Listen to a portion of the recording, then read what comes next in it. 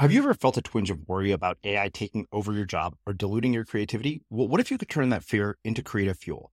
We've just published an amazing new ebook called The 4 Keys to Success in an AI World, and this is more than just a guide. It's a deep exploration into the human skills that AI can't touch, the skills that are essential for standing out and thriving, no matter how much technology evolves. We're talking about real differentiators here, like creativity, emotional intelligence, critical thinking, and much more.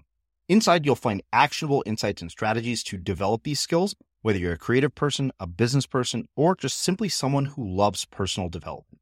This isn't a story about tech taking over. It's a story of human creativity thriving alongside AI. Picture this, AI as your creative co-pilot, not just as a tool, but a collaborator that enhances your unique human skills.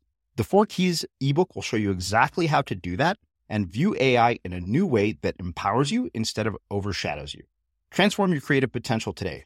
Head over to unmistakablecreative.com/4keys. Use the number 4, KEYS. That's unmistakablecreative.com/4keys and download your free copy.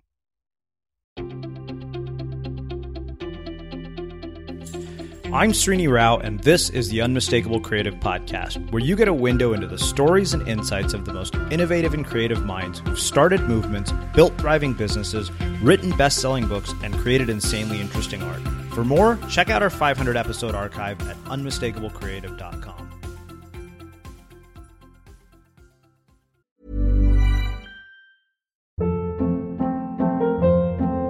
Hold up. What was that? Boring. No flavor. That was as bad as those leftovers you ate all week. Keke Palmer here, and it's time to say hello to something fresh and guilt-free. Hello Fresh. Jazz up dinner with pecan-crusted chicken or garlic butter shrimp scampi. Now that's music to my mouth. Hello Fresh. Let's get this dinner party started. Discover all the delicious possibilities at hellofresh.com.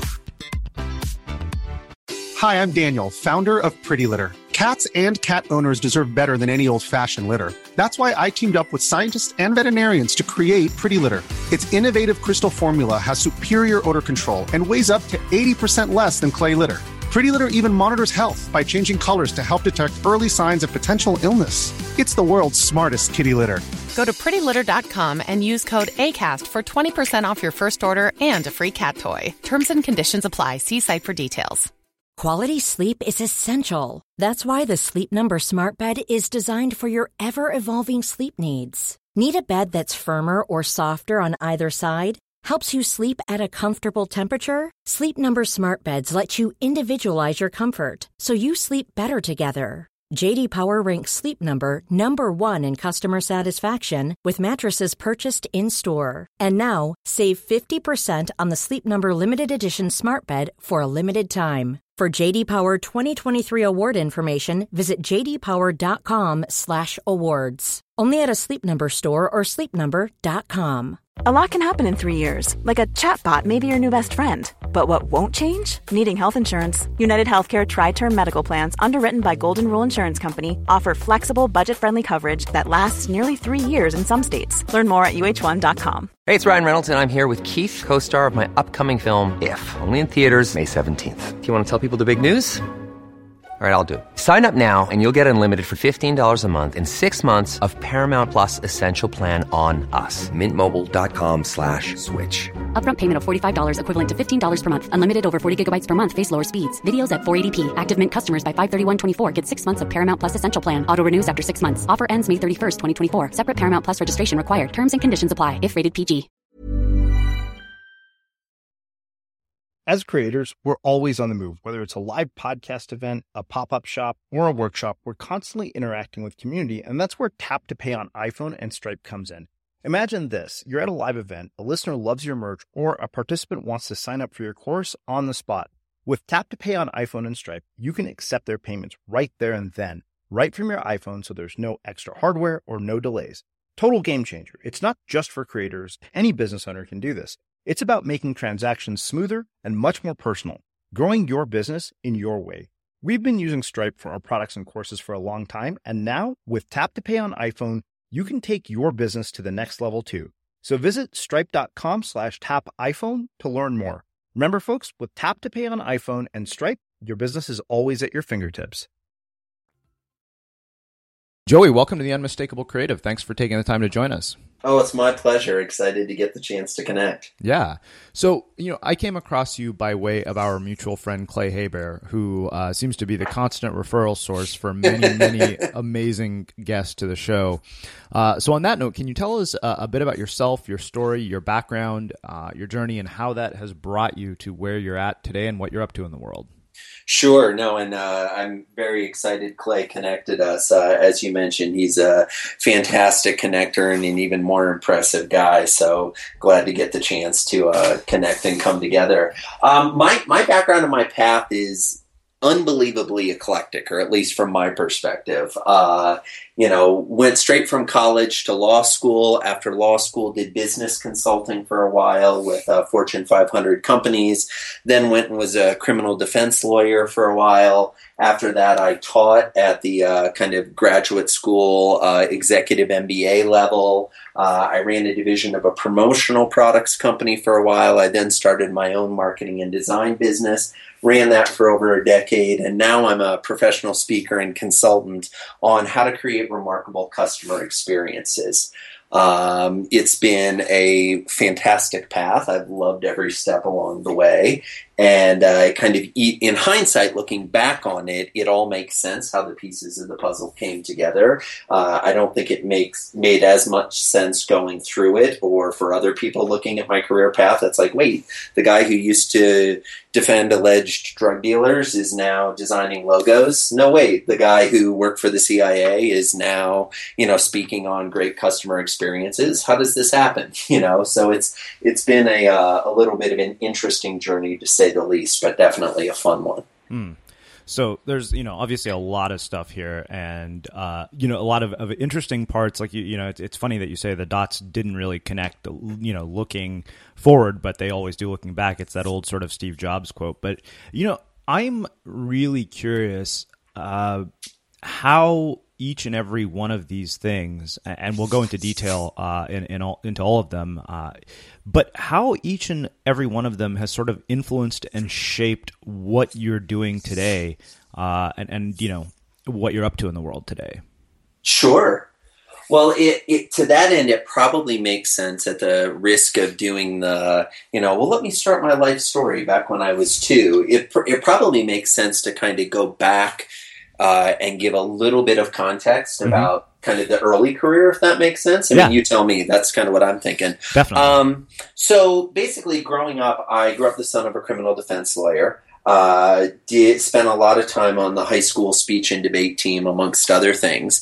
And so when it came time to go to college, I definitely had an interest in government and international relations and politics in general. Grew up in a family of politicians and lawyers. So I went to Notre Dame and I studied that.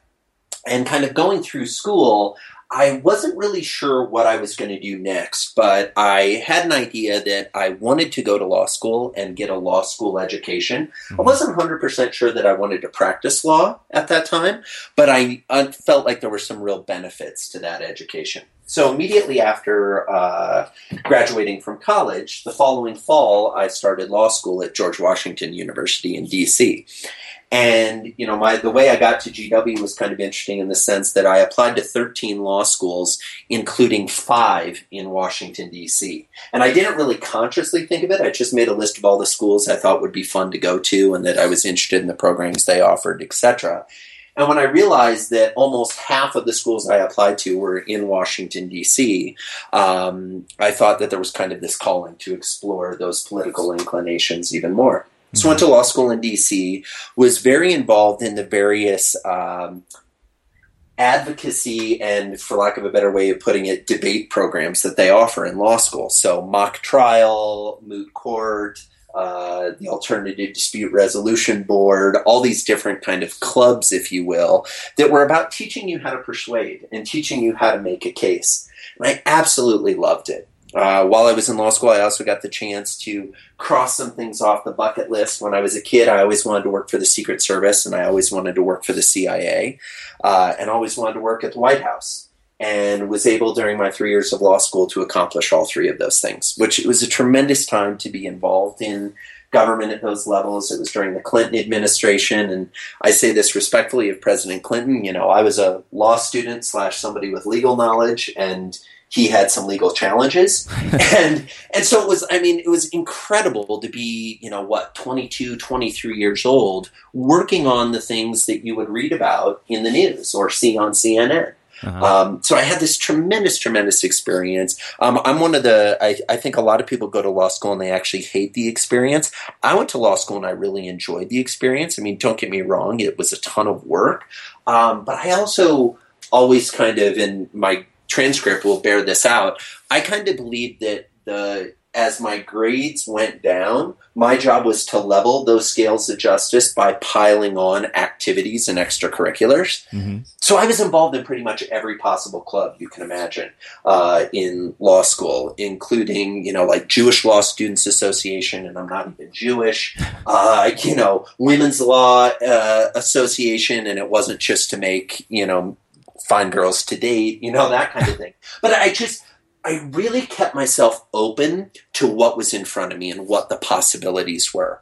Quick aside, I took a course on admiralty law, which is the law that governs anything that happens on a boat or a ship navigating the waters within the U.S. or in close proximity to the United States. Uh-huh. Fast forward 3 years, one of my first cases that I handled outside of law school was a lawsuit against Carnival Cruise Lines. And suddenly this admiralty law case that I had taken that seemed so obscure, and my classmates teased me about it. They're like, Coleman, you'll take any class that involves waves. Like I took law of the sea, I took air and space law, I took admiralty law, I took all these weird, random, obscure areas of the law. But then turns out that I was able to use that knowledge to win a case against Carnival Cruise Lines because they were blown away that this little kid practicing law in Iowa actually understood admiralty law. Mm-hmm. The only reason I understood it is because I had decided to take one of my electives in a subject matter that interested me. The reason I share that story is my entire career has been based on if I see something that's interesting to me, I go out and I explore it. And I keep diving deeper and deeper into it until I lose interest in it. But as a result, lots of other interesting doors open up. After law school, I ended up working for a company called the Corporate Executive Board in D.C. Probably some of the smartest people I ever worked with. And my job was to sell consulting engagements, $50,000 engagements to Fortune 500 CIOs and heads of sales. And during that experience, which lasted all of a year, the churn rate in that company was insane. When I started in February, there were 12 people on my team. When I left at Halloween, there were only 2 of us left. So they had about 150% turnover rate within their sales and marketing department, just because it was an insanely high-pressure job with a ton of travel. But during that experience, not only did I learn a lot more about the business world, but I learned a lot more about how sales and marketing happens at the highest levels of Fortune 500 corporations. Because my job was to get on a plane, fly and meet with the senior vice president of sales or the CIO, and in a 30-minute meeting convince them to give me a check for $50,000. Kind of high-pressure stakes early in a sales career and very fun. Mm-hmm. Which was great. After I left that, I went back and I practiced law. I was a criminal defense lawyer in Iowa, practicing with my dad for about 4.5, 5 years. Wonderful experience as well. Once again, putting to work those skills that I developed and honed over the years in persuasion, in building a case, in making an argument. I often liken it to, at that time, my job was to stand up in front of a group of people and convince them to take a course of action they weren't otherwise predisposed to take. In other words, find my client innocent. Mm-hmm. Later in life, and up till what I do today, my job is often to either personally or to help companies and their teams stand up in front of a group of people, i.e. prospective customers and current customers, and convince them to take a course of action they're not otherwise predisposed to take. Part with their hard-earned money or their time to buy or partake in a company's product or service. So actually the stakes are a lot lower now than they were when I was practicing law, because when I was practicing law, if I misspoke, someone went to prison for the rest of their life. Now if I misspeak, you maybe don't sell as many widgets this quarter as you would like, but it's like no one goes to prison. Uh-huh. So yeah, it was an interesting path. After doing that, practicing law for a while, I moved to Western Massachusetts. I was, at the time, taught at a kind of graduate school executive MBA level for a semester. Had a great time there, learning a lot about how do you teach what you've learned. And I had done some other teaching throughout, law school of other law students and at the junior high level teaching street law and things like that. But this was really the first time that I was in front of a classroom teaching people business courses and trying to learn the different modalities of how the human brain works and the different types of learners there are and the different ways you can teach, the difference between auditory, visual, and kinesthetic learners. And as a teacher, how to incorporate all three of those learning techniques into your teaching methodologies. So great experience. While I'm teaching, I get a call to come down and work at a promotional products company in DC, running a division that they wanted to start focusing on law firms. Moved to DC, got into that. 2 weeks into it, long story short, since we're on a podcast, it didn't work for a variety of reasons that I'm happy to address in person, but not on a recording. And so I found myself in DC with a year-long lease on an apartment befitting the six-figure salary that I had received to come down and run this company, and no job. Kind of an oh shit moment, right? Where it's like, what do I do now? And I had all these opinions about how businesses should be run. And I thought, well, maybe I should put my money where my mouth is and start my own. So I did two things. Number one, I started doing legal temping, which is basically a white-collar sweatshop, where I was paid, you got one rate for the first 40 hours. You got time and a half between 40 and 80, and you got double time for over 80. And this was basically doing large document review for antitrust cases. What I learned there is that I could work 100-hour weeks consecutively, even though it took a horrific toll on my body and my spirit. But I used the revenue that I generated from that to help springboard my startup. That and credit cards, which is a typical story of many founders. And about 6 months into it, was generating enough revenue that I could quit doing the legal work and just focus full-time on my marketing and design business. Designing logos, brochures, ad campaigns, anything that a company or a nonprofit might need to promote themselves, to get their message out there. I did that for over a decade, up until this past March when I closed that side of my business and put all my effort on speaking, which is something I had done all along throughout the process. But over the course of the decade of running my marketing and design company, Design Symphony, I had developed this methodology I call the first 100 days. And it was based on some research that even went back as far as my time at Corporate Executive Board and even further back to my time as a government and international relations student in undergrad, where this concept of the first 100 days was originally coined in reference to the first 100 days of the presidency. The parallel it had to business was the first 100 days of the CEO, and from a leadership point of view. Mm-hmm. And then I started looking at it as it relates to customers and the first 100 days that happen after you sign a new customer. And what I found in my research is that is a disproportionately vital time in the life cycle of a customer. And the reason for that is this is when all the first impressions are being made, where they're deciding whether they want to do business with you, whether they like to do business with you, and whether your product or service is actually going to deliver on the promises it holds out. So what I found in my research, looking at this key time, this first 100 days, is that the first 100 days in the customer life cycle is a disproportionately vital time in the customer relationship. And the reason for that is because this is the time where you're learning all about the company you've decided to do business with.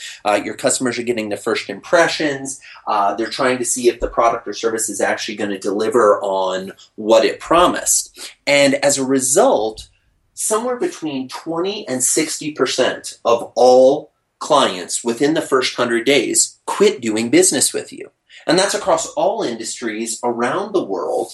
And I was just blown away by the impact of this disparity, if you will, of what happens. Because from my time in sales and marketing, I knew how much time and effort was spent on customer acquisition, on marketing messages, on advertising, on trying to drive people, fill the funnel, drive them to your focus or to your product or your service offering.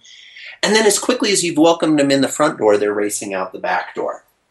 And what I realized is it was really important to focus on what was happening on the backside. So in the last year, 100% of my focus has been on this topic, which over the last 10 years I've been working with individual clients to implement. But now I've started to take it more publicly. So I spend the great bulk of my time speaking at events and conferences about the first 100 days and why it's so important. And then I also spend time working one-on-one with clients to help them develop their first 100 days strategies. And it's been absolutely fantastic. We've seen tremendous results because while it's not rocket science, or I think as George Bush would say, rocket surgery, what it really is giving a damn about your customers. And the more you're able to love them and let them know that you love them, the more willing they are to stay with you. And in fact, the research actually shows that if you can get to day 101, in the typical business, you'll have that customer for 5 years. So it's insanely valuable to focus in on this time. And so that's the bulk of what I do these days. All right. So there's a ton of stuff here that I want to dig into. Let's go back to the beginning. You know, one of the things you mentioned is sort of this calling to explore political aspirations. And I guess the question for me is, you know, what would you say is sort of the theme or the through line that sort of connects the entire career together? And how do we find ours in our work? Yeah, it's a great question. I think I have the pleasure of speaking to a lot of college age and graduate school age students. And this idea of, well, what is my life's mission comes up a lot. Because I think we've all read enough books and enough career advice that says, you just need to find your passion and then go follow that and a wonderful career will develop. And that's awesome. And that's, in many ways, this great 35,000-foot advice. But when you're sitting in school as a college student or a graduate student, or you've been working a job that you've recognized is not your love or your passion, and you're wondering what to do next, this thought of, well, just find your passion is complete bullshit. I mean, it's like, how do you even do that, right? And I guess what I found, the thread that's connected my entire career is two things. Number one, I've always tried to live with a thirst for knowledge and remain totally open to anything interesting that comes across my path, pursuing it with relentless abandon, right? And saying, you know what, this sounds really cool. I'm going to dive into it like crazy. And doing that, as I mentioned in my earlier story, here I am working as a legal temp, working 100 hours a week. And what am I doing when I'm not working? I'm designing logos. I'm drawing pictures because I had that interest. And as I look back, and, even back to high school, one of the disagreements my parents got into my senior year of high school is my dad wanted me to take calculus and my mom wanted me to take independent study art. And Dad was like, no, calculus will prepare him for college. And my mom was like, independent study art will actually feed his soul. Well, you can imagine which class I ended up taking, right? With all due respect to Mom and Dad, if they're listening in, when push came to shove, Mom always won out.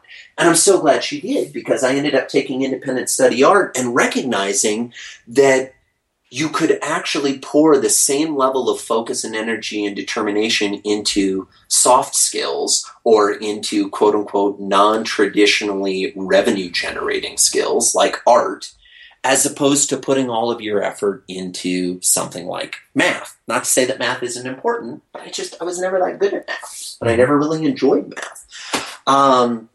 So I think that's one piece of it. It's like finding those things that are even remotely or tangentially interesting to you and plowing into them. Secondly, I think it's a matter of not putting the pressure on you to find your life's mission or your life's purpose, to let it evolve over time. I mean, if somebody were to look at my resume and they were to say, okay, so Joey's passion is it's really hard to answer that question. Mm-hmm. Right? It's like, was his passion politics or government or law or teaching or speaking or design? Well, the short answer is yes. It's all of those things. And what I've tried to do is build a career that lets me dabble in multiple aspects of those, and also be okay with, if time has moved on past, to not have as active career. Like, 2 years ago, I moved from Washington, D.C. to Colorado. My involvement in politics decreased dramatically because I was no longer living in the capital. I wasn't practicing law. I wasn't doing these things that had me involved in law and politics.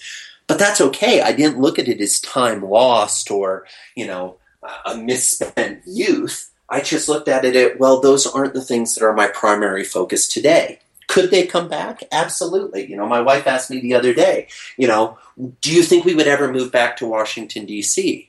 And I said, at the risk of sounding, arrogant or glib, the only thing that I think that would get me to move back to Washington, D.C. would be the president saying, we need your help. I want you to come be an ambassador. I want you to head this government agency. I want to do. And by president, I mean any president. If I felt my country was calling me to serve, yeah, I'd go back and I'd explore politics again. But at this point in my career, I'm more interested in building a family and continuing to build my speaking business and continuing to spread the good word about the importance of creating remarkable customer experiences. Because I've realized now my life passion, at least for now, and what I define as probably the next decade anyway, is to raise the bar on customer service and customer experience on the planet to the point where it forces all companies to deliver great customer service and great customer experience.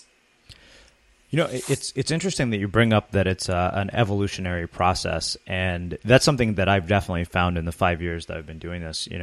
Yesterday I wrote a short little post on Medium about writing books, and people will ask, how do you come up with ideas for books? And I said, I really don't. I said, books reveal themselves to writers who write a lot. Sure. And it makes me think of it's a similar metaphor in terms of exploring. I mean, it sounds to me like the sort of through line has been looking at the things that make you curious and the things you really want to learn about. Absolutely. Absolutely. And I think also I'm a big student of, personal psychology and personal development. Mm-hmm. I think there's also a side tangent on this is, if I am doing a project or a job or something, and for 2 consecutive weeks, I wake up dreading what I'm doing, I pull the plug and quit or move on.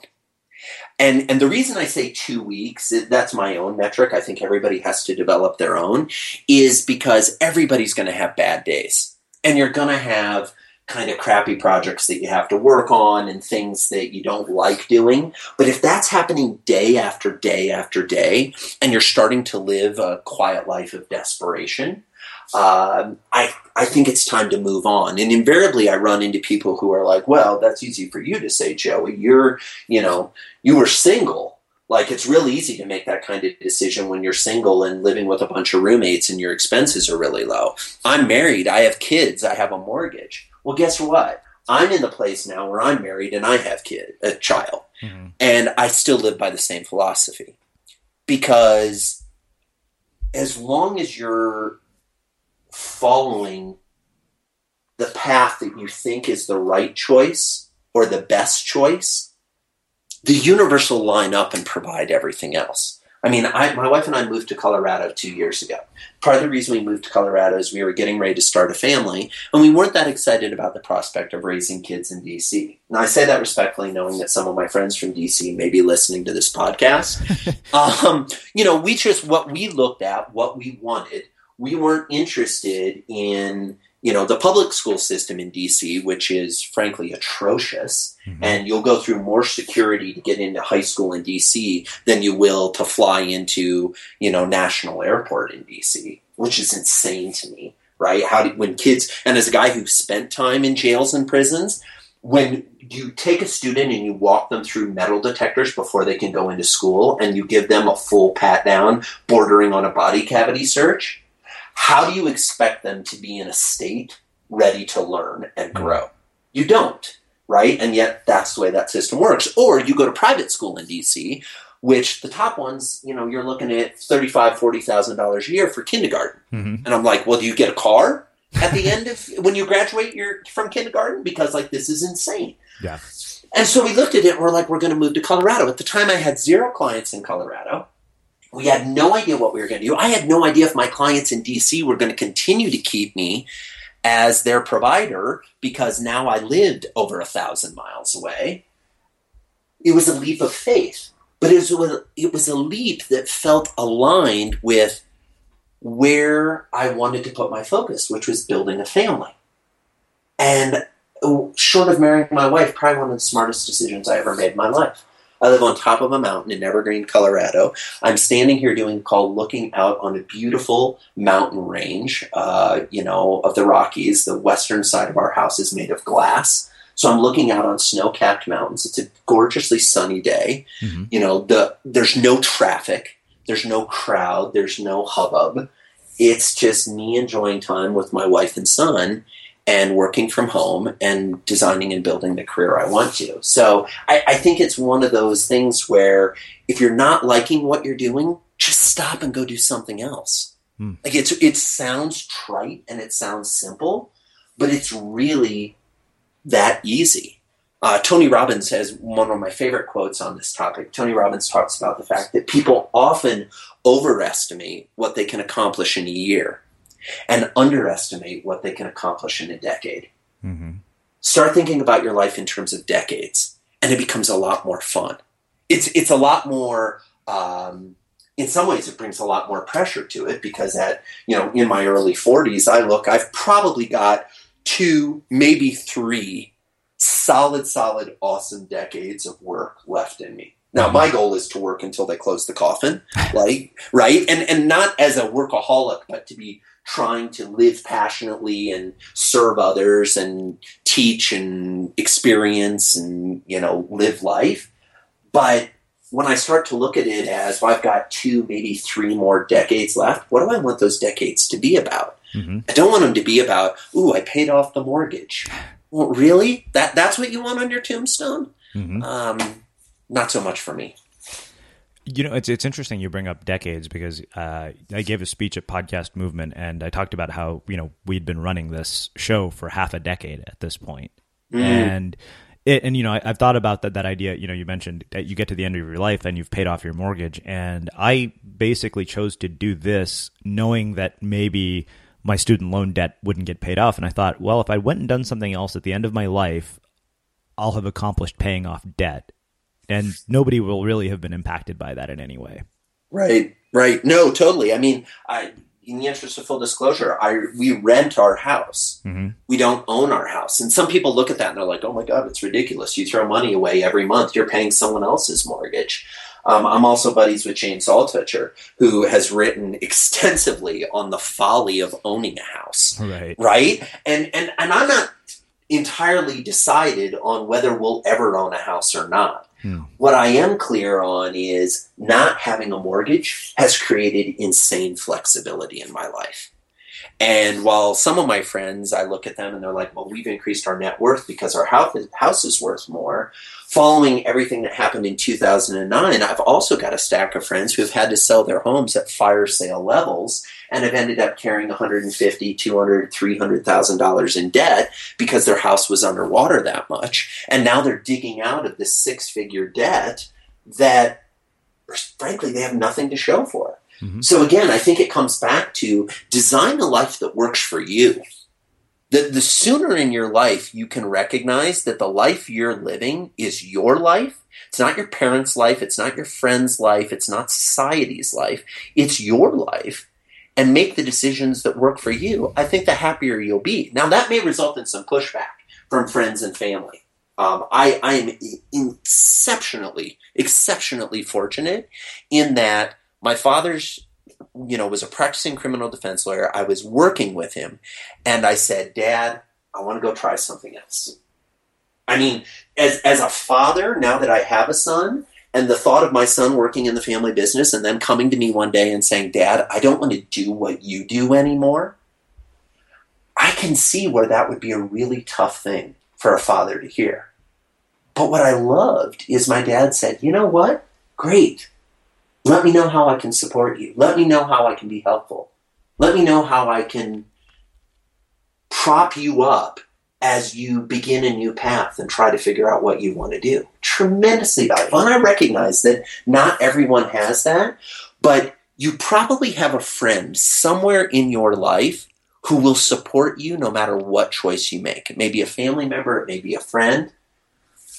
If you need to lean on someone, lean on that person.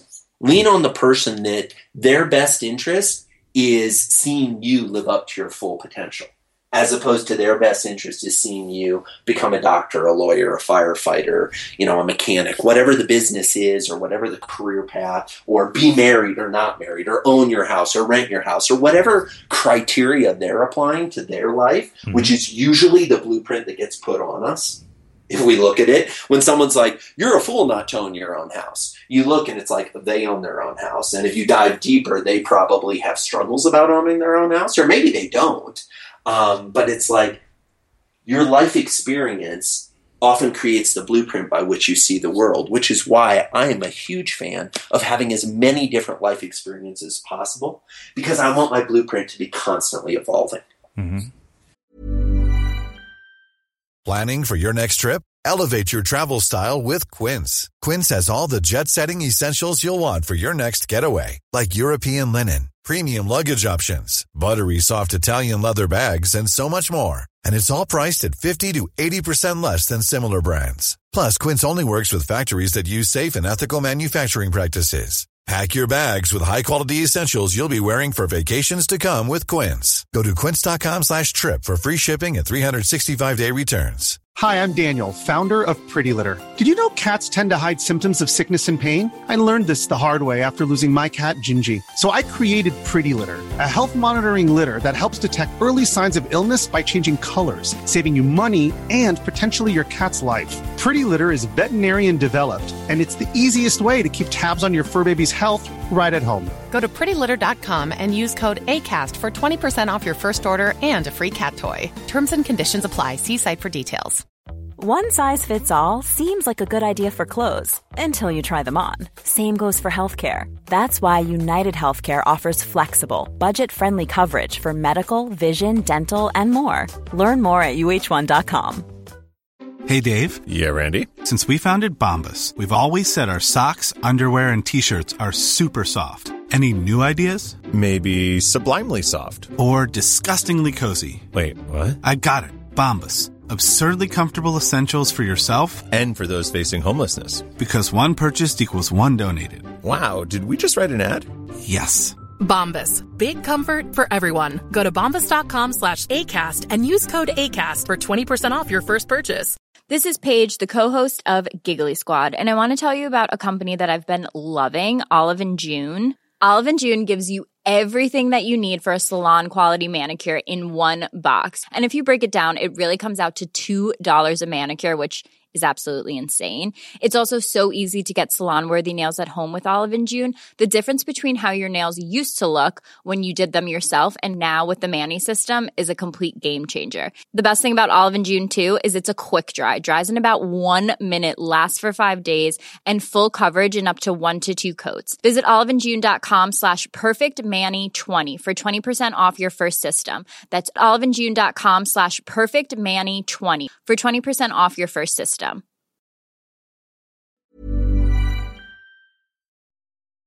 As creators, we're always on the move. Whether it's a live podcast event, a pop-up shop, or a workshop, we're constantly interacting with community, and that's where Tap to Pay on iPhone and Stripe comes in.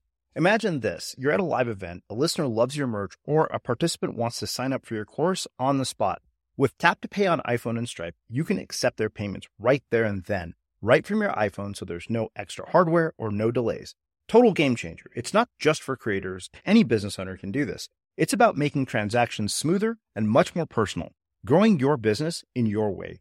We've been using Stripe for our products and courses for a long time, and now with Tap to Pay on iPhone, you can take your business to the next level too. So visit stripe.com/tapiphone to learn more. Remember, folks, with Tap to Pay on iPhone and Stripe, your business is always at your fingertips. Yeah, well, there's so much gold in everything you just said. Let's do this. Let's shift gears a little bit. Sure. And let's get into this idea of, creating a remarkable customer experience in the first 100 days, because I think that's more than just about business. That to me seems fundamental to all relationships. Totally. And really, so what I want to do is kind of look at that framework, but look at it through the lens of, something else you brought up, which was the idea of persuading people to take a course of action, because it seems like those two things would be tied together. So I'd love for you to walk us through how this applies to our lives, how this applies to our businesses, and the psychology of it all. Sure. So if I may, let's take it into our personal lives first. Yeah. Because it'll be easier. Everyone who's listening to this podcast, whether they are an employee or an employer, an entrepreneur, wherever they are in their career path, their personal path will have given them evidence of what this concept is all about. So let's take it into a dating scenario, right? In a dating, which it's more exciting this way anyway, right? And I do this a lot in my presentations. I say, I have a philosophy that if you wouldn't do it in your personal life, why the hell are you doing it in your professional life? And let's see how that phrase and that analogy plays out. So let's talk about dating. So often in dating, we decide kind of haphazardly that I'm ready to start dating. And we start going on dates with all kinds of random people. Kind of sampling different relationships, seeing what it's like, different types of people, etc. And finally, we find ourselves in a bit of a more serious relationship. And that relationship is growing. We maybe go to dinner, we go to the movies, we go to a game, we go to, some type of an event, we start to have shared experiences. One thing leads to another, and we start to realize, I like spending time with this person, and they like spending time with me. And it leads on, and then maybe we meet the friends, and we meet the roommates, and then maybe we even meet the family. And we finally get to this point where we're like, you know what? I'm all in. I'm in a committed relationship. I want to be with you and only you. And what this often looks like, at least in our society, is let's get engaged and let's get married. Okay? And so then the person says yes. And we're like, this is fantastic. We're in it together. Now imagine if we reached that point, and as soon as we were engaged, we started looking for someone else to hook up with. Not a recipe for relationship success. Yeah. And yet that's how most of our businesses operate. Mm-hmm. We chase a customer, we finally land a customer. And what do? All that sales and marketing effort turns towards going to get a new customer. And what we often do is the salesperson who's been responsible for building that relationship, for all the courting, all the dating, all the lead up, says, hey, guess what? You're fantastic. I love you. I want to be in a relationship with you. I'm going to take great care of you. Oh, but by the way, let me introduce you to Bob. Bob's going to be looking out for you from now on. I need to go find some other people to date. Mm-hmm. And we hand off to an account rep. And we wonder why our customers are like, what? Wait? Are you kidding me?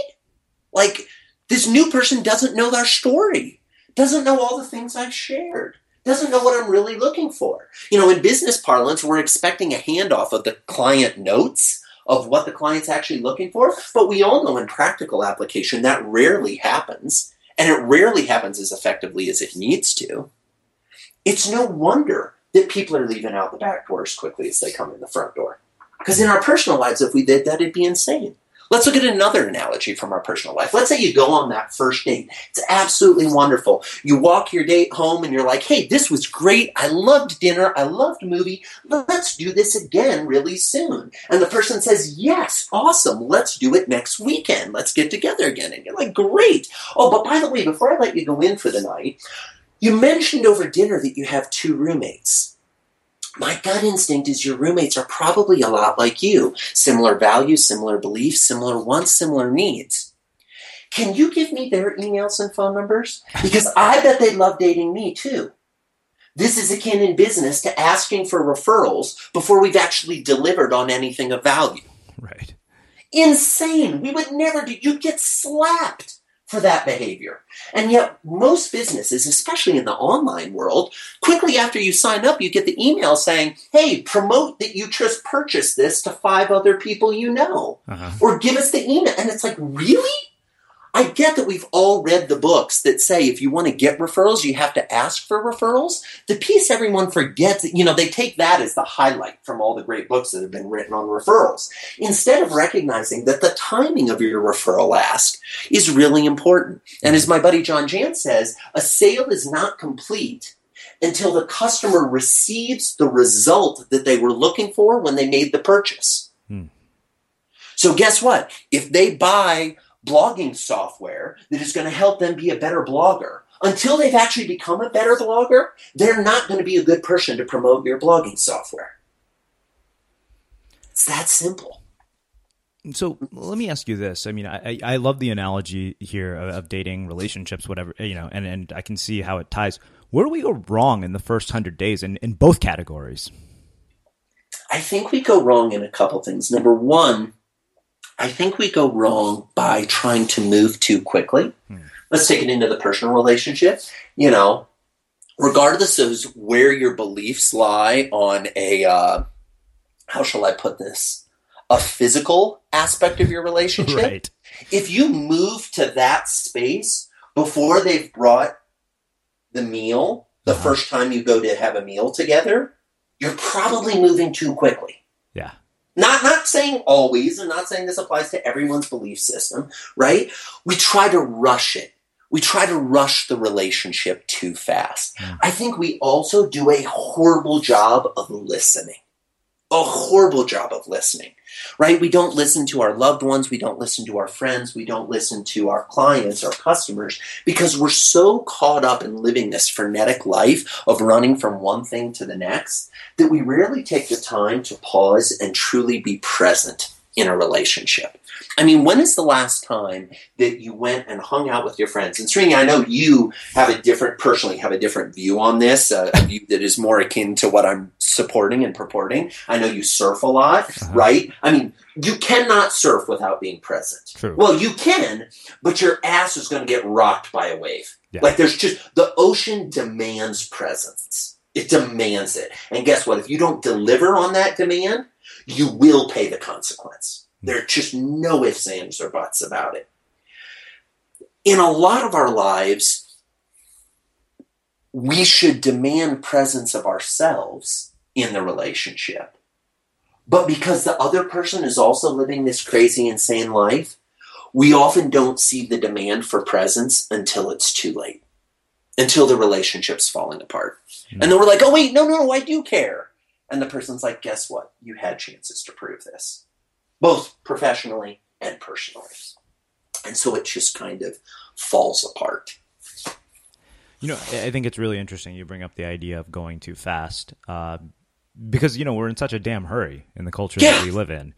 And I've seen the consequences of this in the lives of numerous people, myself included. And it's kind of an interesting sort of balance of going just fast enough and also knowing, okay, maybe there's time that just doesn't need to be wasted here. And part of it, I also think, is understanding your own value system when it comes to the people you work with and the people you choose in relationships, because I think there's a similarity in both, right? Absolutely. And I think, I don't know about you, I grew up, and I don't think this idea was necessarily purported by my parents as much as it was just my own evolving belief system. But I kind of grew up with this theory that you needed to connect and be friends with everyone you met, or you needed to at least try.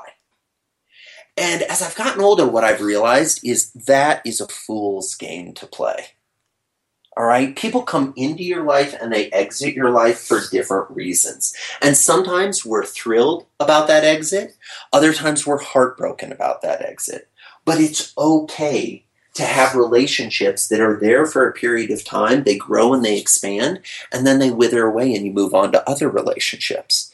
I think Facebook is a wonderful indicator of this. No one who is on Facebook for more than about 3 months has not had the experience where someone you went to high school with that you didn't know at all friends you on Facebook. Right? And the question then becomes, do you accept that friend request or not? And for a long time, I went through the process of, well, I don't want to look like an asshole. Of course I want to accept that request. Like, I went to a small high school in northwestern Iowa. There were 70 kids in my graduating class. Like, tiny, tiny high school.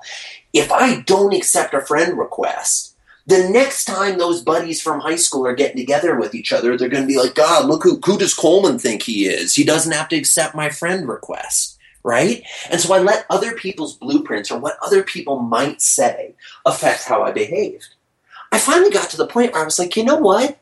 If we weren't friends in high school and the universe hasn't had us connect again in a meaningful way since then, chances are we're leading pretty different lives. And while there are similarities to our lives, and I believe there are similarities in every human being's life, there are only so many relationships you can actively maintain. I know there's a lot of debate about the Dunbar number of 150 relationships, and then some more recent science has come out and said, no, it's actually 1,500. It's 10x the Dunbar number.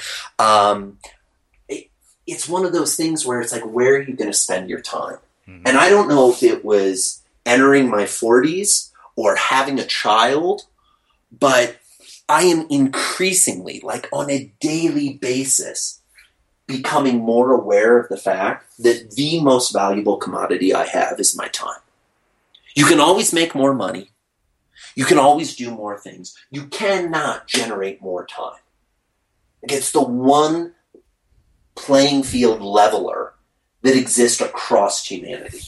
I am cautiously optimistic that Ray Kurzweil, the fantastic futurist and inventor who now works for Google, is going to crack the code on how to let us live forever. But I'm not placing all my eggs in that basket. If it comes along that way, sweet, sign me up. I'm excited. But if not, how am I going to use the time I have left? And part of that is I think about saying, these are my relationships, and this is the effort I'm going to put into maintaining them. You know, and what are you doing on a regular basis to maintain your client relationships beyond the deliverables, beyond just saying, oh, I promised to do A, look, I did A.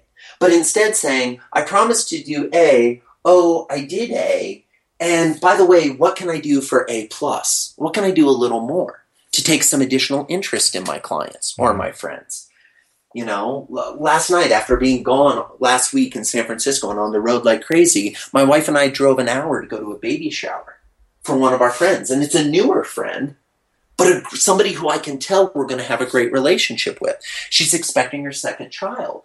And so we wanted to say, hey, guess what? We're interested in having a deepened relationship with you and knowing you and your husband and your first child better, as well as your second child. So we're going to drive an hour each way to make sure we're there. You know what I mean? So it's about making the choices of where you spend that time. Now, could I have spent that hour working on my book proposal? Yes. Could I have spent that time working on, preparing for today's podcast and how to give shorter answers than I've been giving? Yes. Right? There are a ton of things I could have done. But at the time, I just said, this is where I want to place my bets. The last thing I want to say on this, because it's popped into my mind a couple of times while we've been talking this morning, is I think we all need to love ourselves more. I talk about the importance of loving our friends, our family, our customers. I think the thing that almost all of us universally on the planet fail at is looking in the mirror and saying, I love you. I love you for who you are, for who you've been, for who you are today, and who you're becoming tomorrow. And stop beating ourselves up for the times we've fallen short. You know, I try, given the kind of eclectic past that I've had, and I don't always do this as well as I should, but I try to apply the following two-pronged question to every heart-wrenching, painful, stressful scenario I come across. Question number one, did anyone die in this scenario? The answer is yes. Oh my God, this is a travesty. We need to focus our time and effort on this. We need to mourn. We need to lament. The answer is no. We move to question two. Did anyone go to prison for the rest of their life without the possibility of parole? If the answer is yes, woe is me, this is terrible, this is the end of a life. If the answer is no, move on to the next. And the next piece of this is, then why are we stressing about this? If no one died and no one went to prison for the rest of their life without eligibility for parole, why are you letting this raise your blood pressure? Relax. Forgive yourself. Love yourself. Say, you know what? I didn't play this hand as well as I could have or as I should have, but you know what? Instead of beating myself up for it, I'm going to mark this moment in time, acknowledge what I could have done differently, and commit to doing that differently in the future, and then move forward. With no judgment, with no beating ourselves up with a wet noodle or worse, and just saying, I'm doing my best. Every day I try to wake up and do my best. And let me be really clear to anybody listening, and especially people who know me. They're very clear. I fail regularly. I'm the customer experience guy who teaches customer experience, who will occasionally drop the ball on the customer experience my clients are having. Hey, welcome to humanity, right? That's just the way it works sometimes. I was getting teased in an event last night. Somebody said to me, Joey, I want to send you an email to ask you about a question I have, and don't worry about how long it takes you to respond. And one of the other people at the dinner said, well, be ready for 3 weeks, because that's Joey's usual response rate. And there was a part of me that felt like that was a kick. It was just like, oh, shit, really? 3 weeks? That's unacceptable in our day-to-day effort of how we, all emails should be responded to within 24 hours, blah, blah, blah. But as that thought process was kicking through emotionally in my body, the person said, but you'll really love the email when you get it, because it will be really thoughtful and he will have taken the time to fully evaluate what you're asking. And I was like, okay, that's my goal. Now, is there room for me to improve so it doesn't take 3 weeks? Absolutely. Is that something I'm committed to? Absolutely. But the bigger commitment for me is actually giving a thoughtful response. It may not be a timely response, but you can bet your ass I will give you a thoughtful response. Wow. It just might not be on the time frame you need. And for that, I'm sorry. But I'm doing the best I can, and it's something I'm constantly working to improve by saying no to the other things in my life where I'm not going to be able to provide great value. And instead just focusing on the areas where I will. Man, so much gold. It's funny, as you were talking about loving yourself, I have, my friend Kamal Ravikant's book here, Love Yourself Like Your Life Depends on It, sitting on my desk. Nice. I haven't read Kamal's book, but I'm going to get the chance. I'm actually attending an event where he's going to be speaking, and I am so excited about it because I've heard great things about Kamal and about his book, and I plan to read it before the event. But yeah, God, we could do a better job loving ourselves. Yeah. We really are hard on ourselves, and I was thinking about this the other day. I don't remember where it was. I'd heard something on a podcast, of what they call the pain gap. And it's like how things are and how we want them to be. And it's basically that space in between that is the cause of all our suffering and all our pain. Totally. And I'm a big proponent of vision boards and setting goals and having big dreams. Sure. But if you're going to do that, I think an implicit secondary requirement is gratitude for where you are in the process. Exactly, yeah. And if that's not if gratitude isn't an active piece of your daily ritual, my friends, you're missing out. You're missing out. Two buddies of mine, Alex Icahn and UJ Ramdas, created this great thing called the 5-minute journal. I've always been the kind of person that wanted to journal in my life. And if any of my teachers from, grade school, junior high, or high school are listening, when you had those journaling assignments, in the interest of full disclosure, I regularly would write the semester's journal 48 hours before I had to hand it in. I'd be like writing old entries, like 4 weeks ago, today is a great day, this is what I did, or whatever, and it's just complete BS. I wasn't writing it at the time. I always wanted to be the kind of person that kept a journal daily, but never was, until I met Alex and UJ. And they gave me this gift, the 5-minute journal. And so you take the 5-minute journal, and you open it up, and the premise behind the 5-minute journal is spend 5 minutes a day, sometime in the morning, sometime in the evening, writing in this journal. I have now kept this journal religiously every single day since they gave it to me over a year ago. First time I've ever done it. And Srini, I have to tell you, it has absolutely changed my life perspective, because the first question it asks is 3 things that you're grateful for. That's how I start my day every day. You cannot have consistently shitty days if you start every day by saying, and here are 3 things that I am sublimely grateful for. Revolutionizes your approach to life. Or at least it has for me. And I think it would for many. Wow. So one more question before we wrap things up. You and I had a chance to sit down at dinner. And of course, Jason Gaynard made us drive almost to Mexico for that dinner. So true. We had to give him shit for that in case he's listening. But absolutely. One of the things that you talked about that really kind of was riveting and pretty much had the entire table's attention was the work that you did with Tony Robbins in that super crazy $100,000 a year mastermind. And what I really want you to talk about is sort of the mindsets that have come from that have allowed you to really sort of influence and do what you do in the world, and what we can take away from that we can start to apply to our own lives. Cool. Yeah. So a couple of thoughts. First of all, yes, Jason did make us almost drive into Mexico to attend this dinner in San Diego, but God love him, he got us all together, which is something that the rest of us had failed to do prior to that dinner, which I love him for. I love him like a brother. It's awesome. So for about 18 months, I was part of Tony Robbins' Platinum Partnership Program. It's a fantastic mastermind program that Tony runs. As Srini said, all in, it ends up costing you about $100,000 a year, which, trust me, talk about peer feedback. I got a lot of grief for some of my friends. They were like, dude, I'll plan vacations for you for $100,000. And it's like, no, it's not about vacations, even though we had amazing experiences all over the world attending these events. It's about making a commitment to your own personal growth and development. For me to try to share all the wonderful takeaways that I had from that experience, we would need this podcast to be about 5 weeks long. And even then, I would scrape the surface. But if I may, some key takeaways. Number 1, invest first in yourself.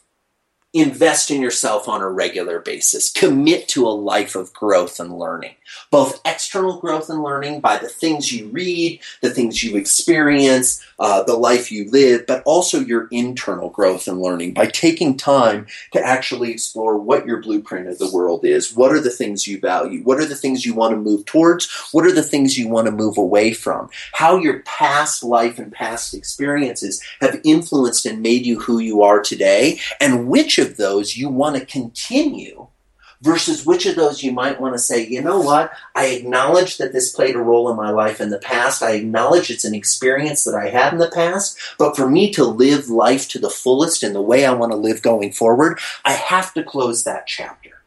I have to move on beyond it.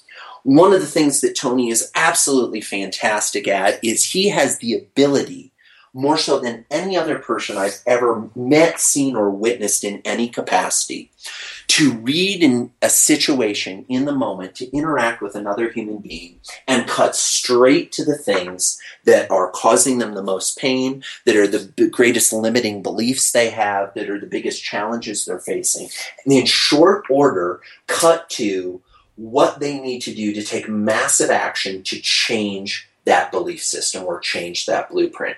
For most people, it's really as simple as saying, you know what, I don't want to live that way anymore.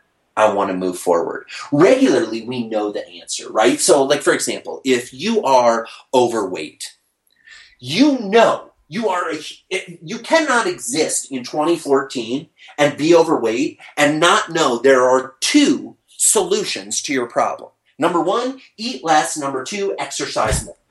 Yeah. And I don't say that to be critical of people that are overweight. You know, that's the way it is. If you are in a job that you hate and it sucks, there is the clear understanding that there are 2 things you need to do. Number 1, get a new job. Number 2, develop new skills.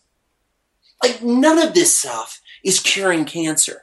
It's about having the personal focus, the personal discipline, and the personal willpower to say, I don't want to live my life this way anymore.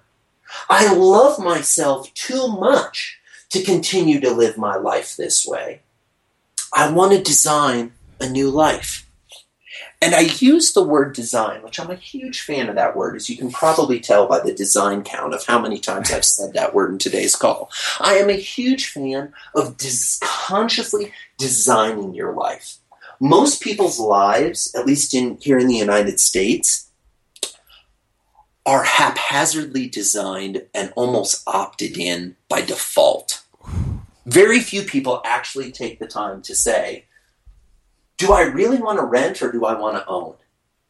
Do I really want to eat healthy and put my own personal health high on the pedestal? Or do I want to do what everybody else is doing, which is hit the bar regularly a couple nights a week, eat cheeseburgers and pizza? And don't get me wrong, I love my cheeseburgers. I love pizza, right? Let me be really clear. But if I do that every night, it is not loving myself. Loving myself is trying to maximize the amount of time I have on this planet in a healthy state to serve others. That's my definition of how I want to love myself. So what do you do? So long story short, highly recommend Tony's work. If you don't like Tony Robbins for whatever reason, that's fine. Go find someone else in the personal development space to study. Study Wayne Dwyer. Study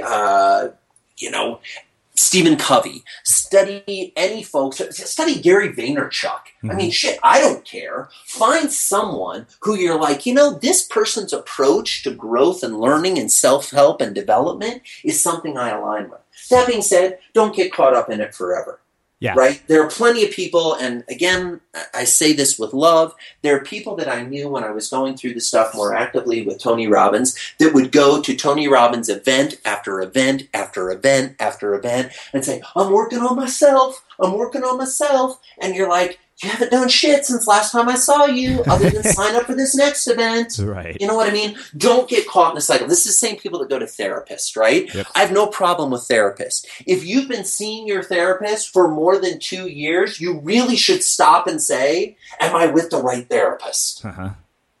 Because there is no problem that you are facing that with 2 years of regular work and focus, you shouldn't be well moving out of. Now, I'm sure that's going to be the statement that, gets people to comment and be like, and Joey Coleman was horrible because he was knocking on therapists. It's like, no, I'm not knocking on therapists. I'm just saying the thing that all human beings crave. And I've had the chance to travel to dozens and dozens of countries. I think I'm at like 44 and counting or something like that. Around the world, meet people from all different cultures, beliefs, viewpoints, values, etc. What I have found is that across the board, I think the number one thing that human beings seek, at least in my opinion, is a feeling of progress. A feeling that today is better than a year ago, and a year from now will be better than today. Like, I think that's really what we all want. And so if you're not making progress in your life, find a way to give it a rocket boost kick and create some momentum, create some progress, even in the smallest area of your life. Because from that feeling, you will be able to build and create even more progress. And then we get to kick into, laws of physics. An object in motion has a tendency to stay in motion. Right? An object at rest has a tendency to stay at rest. I want to live a life in motion. I've had times where I've been at rest. I've acknowledged the rest, and that's been okay. But I want a feeling of progress. I want a feeling of motion. And I'm going to love myself along the way. Man, so much good stuff. I will make one comment about the self-improvement thing, and I can tell you where I started to see this was I thought self-improvement can quickly become self-obsession. Totally. And that's the trap that you have to avoid. And I think every one of us struggles with that to some degree. So, we've been going for more than an hour, and I mean, you've just packed this with brilliant insights. So I want to close with my final question, which is how we finish every interview at the Unmistakable Creative. What do you think it is that makes somebody or something unmistakable?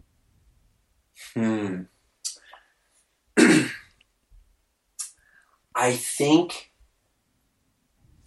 the more a person recognizes that when they came into this world, the mold was broken. Never in the history of time before that, never in the history of time after that, will that exact combination of cells, soul, energy be on the planet. And I think what makes someone unmistakable is their acknowledgement of their uniqueness and their willingness to contribute to the planet as a result in their own unique way. Brilliant. Well, Joey, now I know why Clay said you would be a fabulous guest. I mean, Clay wasn't the only one. We've had numerous requests for you. Oh, and I can't thank you enough for taking the time to join us and share some of your story and your insights with our listeners. This has just been a super inspiring, motivating, and uplifting conversation. One of the most fascinating ones I've had in a long time. And for those of you guys listening, I'll link up a lot of the things that Joey has mentioned in the show notes. Definitely come and visit the website. We'd love to hear your feedback on everything here. We'll have a discussion on the Facebook page, and we'll wrap things with that. Excellent. Yeah, and don't hesitate, anybody who's listening, to reach out to me. Would love to connect. Awesome. If you like what you heard and you want to help us keep producing more interviews with amazing guests, the best way you can support the show is by making a contribution of as little as $1 at unmistakabledonation.com. Thanks for listening to The Unmistakable Creative.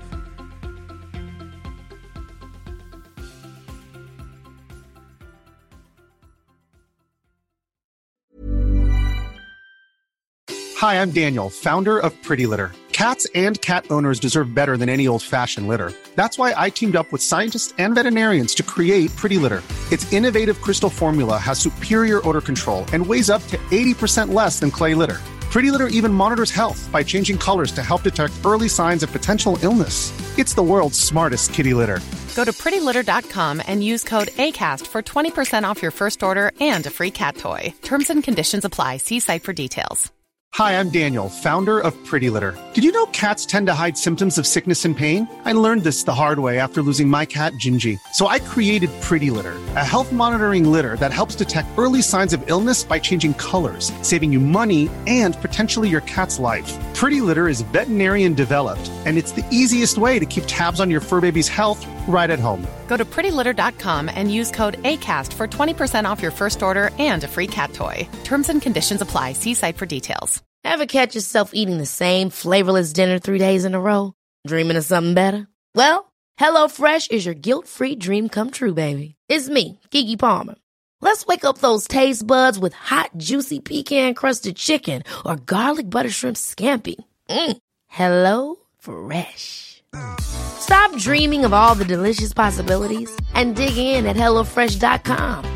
Let's get this dinner party started.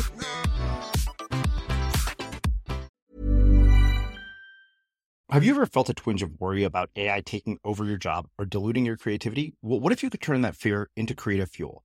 We've just published an amazing new ebook called The 4 Keys to Success in an AI World, and this is more than just a guide. It's a deep exploration into the human skills that AI can't touch, the skills that are essential for standing out and thriving, no matter how much technology evolved. We're talking about real differentiators here, like creativity, emotional intelligence, critical thinking, and much more. Inside, you'll find actionable insights and strategies to develop these skills, whether you're a creative person, a business person, or just simply someone who loves personal development. This isn't a story about tech taking over. It's a story of human creativity thriving alongside AI. Picture this, AI as your creative co-pilot, not just as a tool, but a collaborator that enhances your unique human skills. The 4 Keys ebook will show you exactly how to do that and view AI in a new way that empowers you instead of overshadows you. Transform your creative potential today. Head over to unmistakablecreative.com/4keys. Use the number 4, KEYS. That's unmistakablecreative.com/4keys and download your free copy.